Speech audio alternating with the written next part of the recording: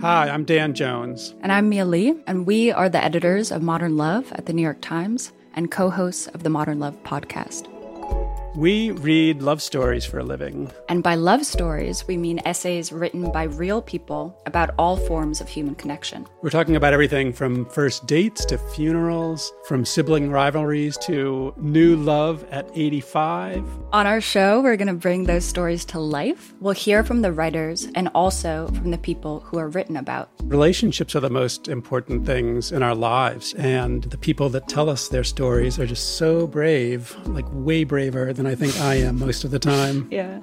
They're so honest and so vulnerable. And listening to the stories, I feel like you absorb so much wisdom and you get a sense that you're not alone. You can follow Modern Love wherever you get your podcasts, so you'll never miss an episode. We hope you'll join us. New episodes are out every Wednesday. From the New York Times, I'm Michael Barbaro. This is The Daily.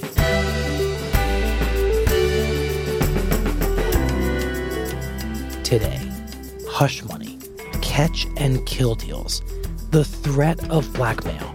An elaborate system has developed to silence women who level accusations against powerful men. It's Friday, March 9th. Jim, say I'm a powerful man and I have an affair with a woman. I think she might take this affair public, and I really don't want that to happen. In fact, I am determined to avoid that happening. What are my options? Well, it does depend to some extent how wealthy you are, how powerful you are, and who your friends are, but let me get to that. Jim Rutenberg covers the media for The Times. So your most common route, sadly, is a payoff. Hush money, usually done in the form of a non-disclosure agreement. You don't talk about this, I will pay you a great sum of money. What if the woman does not agree to this hush money, to this non-disclosure agreement? Well, do you have a lot of disposable money? Then maybe you'd hire a private investigator, and they will dig up dirt on the accuser and then give you a file, a dirt file, and maybe you'll present it to her and say, do you really want to go forward with making this public? Because I can make this really difficult for you. So this is basically a blackmail effort. Yeah, you could call it that. And what if that threat doesn't work? That's where it helps to have a friend like David Pecker, owner of the National Enquirer. And what he'll do is he will have his reporters get her story, convince her to sell it to them in an agreement in which they own the rights to her story forevermore, and then they will put it in a file and lock it away forever. So the story is being bought in such a way that it will never be run, but because of the nature of the deal that this woman might sign, it can never be discussed. The term in the industry, catch and kill. You'll explain the catch and the kill. You catch the story by sending your reporters out to snag it, and then you bury it. You kill it. You kill it, but the woman you had an affair with has signed away all the story rights to your friend at the Enquirer. And Jim, hearing you describe these practices, we've seen these tactics being used not just to try to hide alleged affairs, but also to cover up very serious claims of sexual assault, right? Yes. The recent avalanche of sexual harassment allegations has cast a spotlight on non-disclosure agreements. These are the contracts employers use to keep such matters private. 5 women who accused O'Reilly of harassment were given settlements totaling roughly $13 million on condition they would never talk. Finally, we return to the Harvey Weinstein story and new revelations about the great lengths he allegedly went to in order to quash stories, silence his accusers, and intimidate journalists. Harvey Weinstein is someone who the Enquirer would sometimes keep stories hidden about in order to take care of Harvey Weinstein. A former National Enquirer reporter says Cosby's lawyers squashed her story. Cosby's lawyers talked the magazine into trading the story for an exclusive interview with Cosby. The question I have, Fred, is how many other times has the Enquirer done this? What if none of that works and this woman decides to tell her story? Well, then maybe you'll just slime them in the press. With Camille Cosby already stepping forward in defense of her husband, now their daughter, Evan Cosby, is attacking her father's accusers, writing on her Facebook page. There will always be jealous, vengeful, and crazy people out there to break anyone down. Look, anything's possible, all right? But it goes to credibility, doesn't it? All right?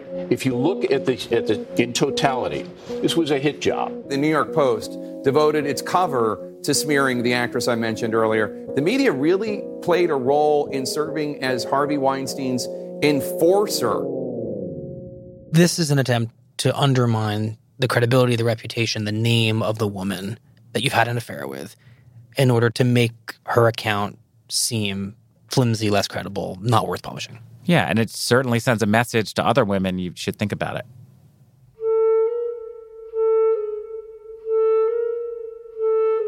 So, Jim, how does Donald Trump fit into all this?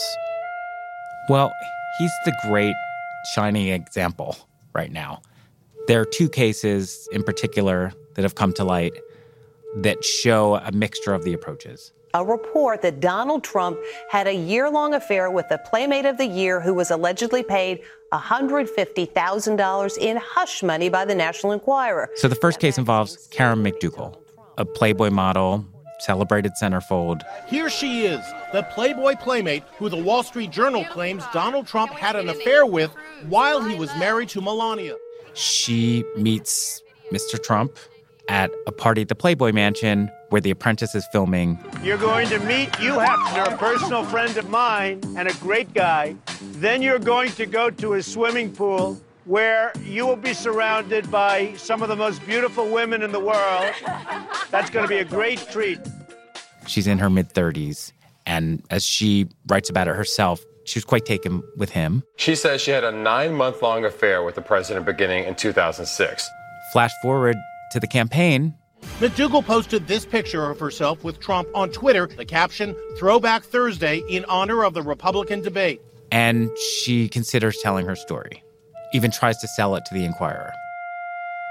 What the Enquirer proceeds to do is swoop in to buy the rights to her story, and they offer her, as added incentive, a fitness column in their magazines and some cover exposure. So what does McDougal say to this offer? Well, she takes it. It's $150,000. And she signs this deal, accepts the terms, and goes off quietly into the night. So then what's the second case, the other one? The other case involves... Her name is Stormy, and that is very fitting because she is at the center of a political firestorm. A porn star best known as Stormy Daniels. Mm-hmm. Her real name is Stephanie Clifford. And this is, I guess, a hybrid case for our test case purposes. Trump meets Stephanie Clifford at this celebrity golf tournament. According to Ms. Clifford, right after they meet, they start having an affair. Which supposedly happened in 2006, just 4 months after Melania gave birth to son Barron. She tells the story, which he denies. He offers her potential slot on The Apprentice. He dangles the idea of giving her an apartment. But basically, she loses interest. The thing fades away. You don't hear about it for years. Fast forward to the campaign. Stormy Daniels realizes she has something that might be of value. Mm-hmm. She wants to sell her story about this alleged affair. Trump's campaign gets wind of it. And this time, it's not the National Enquirer that swoops in to buy her story to silence her. It's Mr. Trump's own lawyer, Michael Cohen. And what does he do, this lawyer, Michael Cohen? Michael Cohen enters into negotiations with Ms. Clifford's lawyer, and they strike a deal in which she will stay silent about her story forever.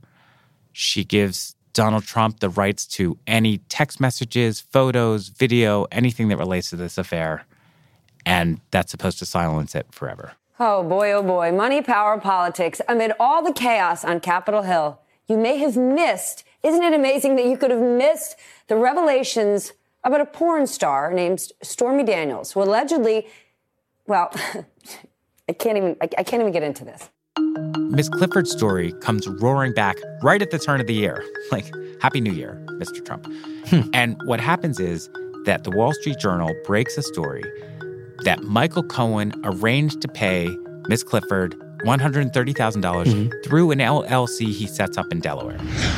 This nondescript office building in Delaware is the headquarters of a company reportedly used to hide an alleged $130,000 payment from Donald Trump's lawyer to the porn star Stormy Daniels. Then the New York Times breaks a story saying Mr. Cohen now says he provided all of that money. It's from his own pocket. Cohen reportedly arranged the payment in October of 2016. He declined to say why he made the payment. Cohen says that he wasn't reimbursed by the Trump organization or the Trump campaign. Ms. Clifford volleys back. Making that statement did probably invalidate an NDA that was keeping her silent. Saying, okay, Mr. Cohen, you were talking about this deal publicly. I also think I'm being impugned here. So I no longer respect this deal. Mr. Cohen goes, we find out this week, goes and gets a temporary restraining order silencing her once again. And warning that she faces penalties if she publicly discusses a relationship with the president. But she comes back and files a formal lawsuit seeking to get out of her deal, and that's where we are right now. That is a very, very messy situation for something that's supposed to be silent. Extraordinarily messy and very, very, very public. I know you either do or don't have a non-disclosure agreement, which, if you didn't have a non-disclosure agreement, do you have a non-disclosure agreement? Do I? You can't say whether you have a non-disclosure agreement, but if you didn't have a non-disclosure agreement, you most certainly could say, I don't have a non-disclosure agreement. Yes? You're so smart, Jimmy. Thank you very much. Okay. So, did Donald Trump know about this at the time? This offer? That's a key question. In a statement to NBC News, Cohen writing in part, neither the Trump organization nor the Trump campaign was a party to the transaction with Miss Clifford. His lawyer, Mr. Cohen, will not say exactly. Michael Cohen is one of the most loyal people there is, or at least has been, to Donald Trump. If you look up loyal in the Donald Trump dictionary, you will see Michael Cohen's face. The president's press secretary, Sarah Huckabee Sanders, will not say exactly. Did the president, Michael Cohen, talk about this payment at any time during the campaign or thereafter? Not that I'm aware of, and I'd refer you to Michael. And that will become a key point in a lawsuit that Ms. Clifford now has brought, trying to get herself out of this deal. Is it possible that this money that Cohen was paying Clifford was for something else? No one is trying to make that argument. Did the president approve of the payment that was made in October of 2016 by his longtime lawyer and advisor, Michael Cohen? Look, the president has addressed these directly and made very well clear that none of these allegations are true. This case has already been won in arbitration, and anything beyond that, I would refer you to the president's outside counsel. On the one hand, the White House is saying fake news, there was no affair. October of 2016. The president has denied the allegations against him. But on the other hand, they're saying... and again, this case has already been won in arbitration. Anything beyond that, I would refer you to outside counsel. So the White House is acknowledging an agreement to keep her silent, but they are simultaneously somehow denying that there was ever an affair. It's as simple as that.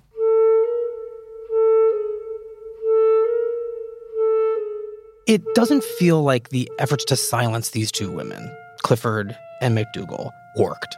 Because here we are talking about them and talking about their allegations of an affair with Donald Trump. So how is it that we know about both of these alleged affairs? I mean, to put it in crass, sort of tactical terms, they weren't well done. Right? We wouldn't be talking about this if they were handled the way they're supposed to be handled. Because these happen all the time and we don't know about them, or we learn about them only years later. And what's the best example of how poorly done this was? Well, right now, the legal dispute involving Ms. Clifford and Mr. Cohen, Trump's lawyer, involves how badly done her contract was.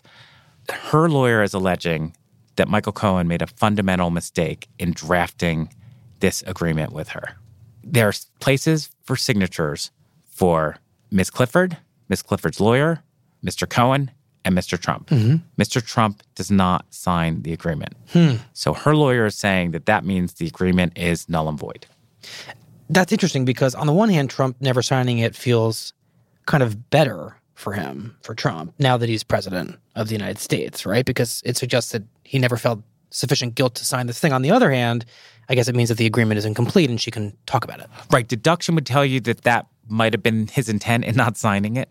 But even lawyers who aren't sure of this legal argument still think it was dumb to leave this blank signature.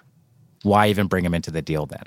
From what you're saying, these efforts to get silence were kind of botched. But I wonder if we also know about this because the person at the heart of it was elected president, and you have all these reporters reporting on it. Well, that's part of it, but there's another thing that they botched, and that is that they were slow. Mr. Cohen was slow to pay Ms. Clifford in the fall of 2016. Okay. And so what she proceeds to do is engage in a new round of media talks. There's a story in the Wall Street Journal just days before the election that mentioned Ms. Clifford's case.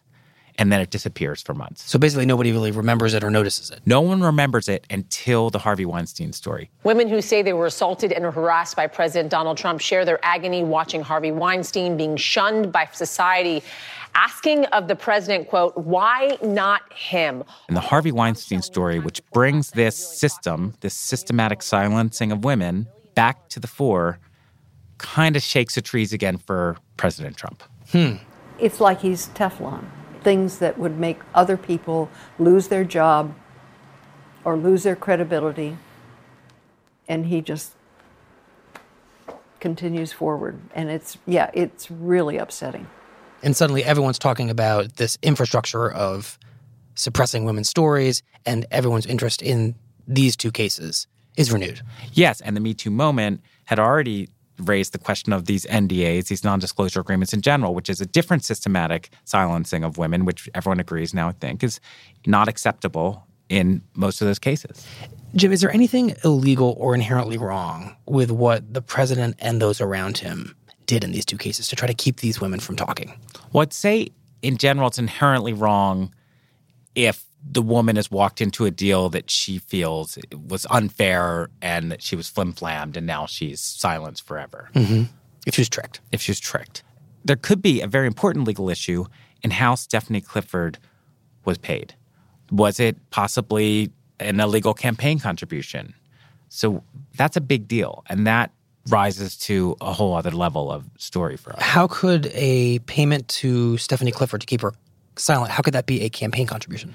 Because if it was done with the sole intention of protecting Donald Trump, the candidate, from information that would damage him weeks out from an election, if not days out from an election, then how is that not a political contribution? Some are arguing, and there's certainly some weight to that. This will be debated and decided now in the coming months.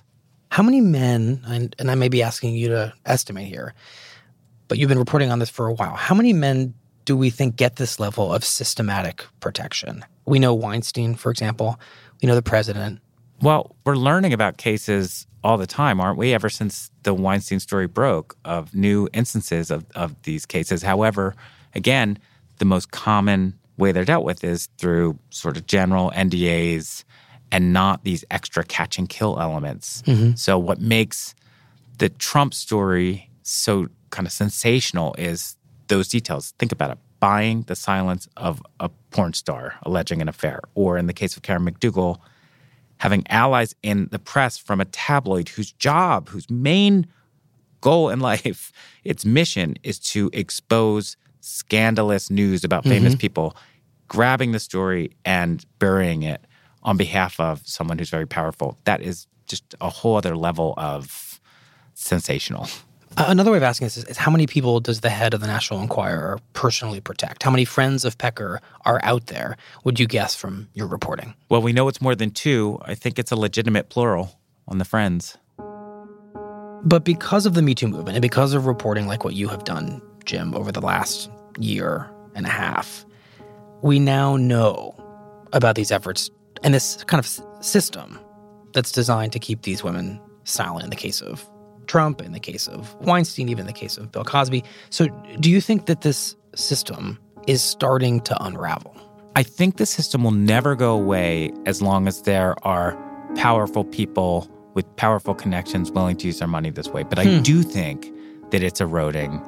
I do think that women will be way hipper to the idea that this could happen and they could find themselves in a deal that ultimately doesn't end up being in their best interests. I think the NDAs have taken on an appropriate stench that people are talking about. Things are changing, but I don't see it going away anytime soon.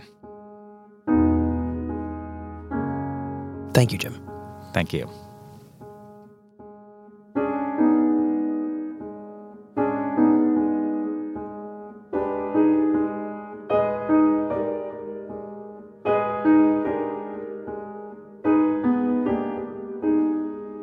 We'll be right back.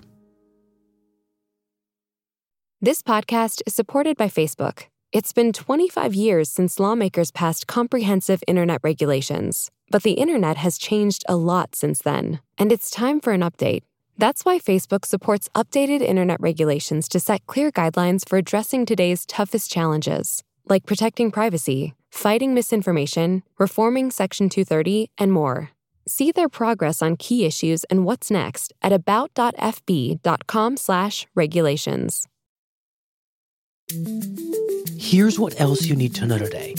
On Thursday night, in a surprise diplomatic gamble, President Trump accepted an invitation to meet with North Korea's dictator, Kim Jong-un.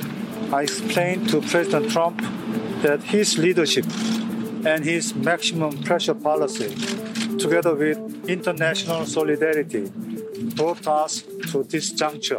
During an announcement in front of the White House, South Korea's national security advisor said that Trump would meet with Kim by May. It would be a historic encounter between two bitter adversaries. There has never been a face-to-face meeting or even a phone call between the leaders of the United States and North Korea. The Republic of Korea, the United States, and our partners stand together in insisting that we not repeat the mistakes of the past, and that the pressure will continue until North Korea matches its words with concrete actions. Thank you. And well, thank you very much, everybody. I'm honored to be here with our incredible steel and aluminum workers, and you are truly the backbone of America. You know that.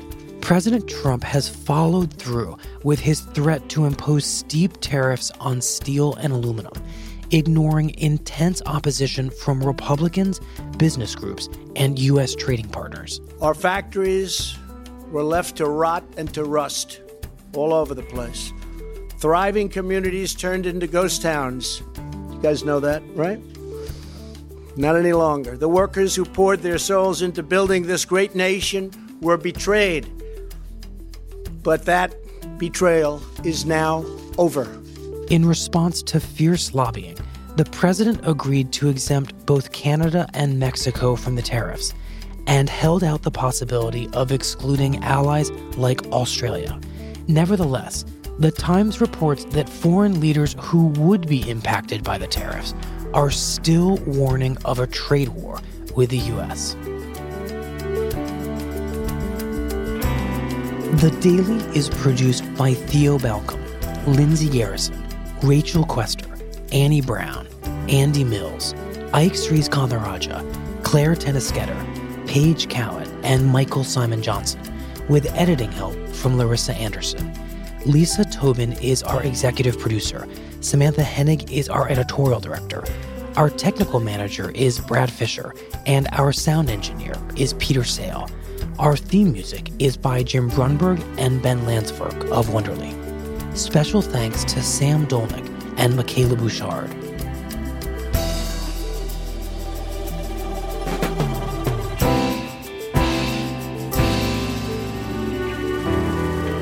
That's it for The Daily. I'm Michael Barbaro. See you Monday.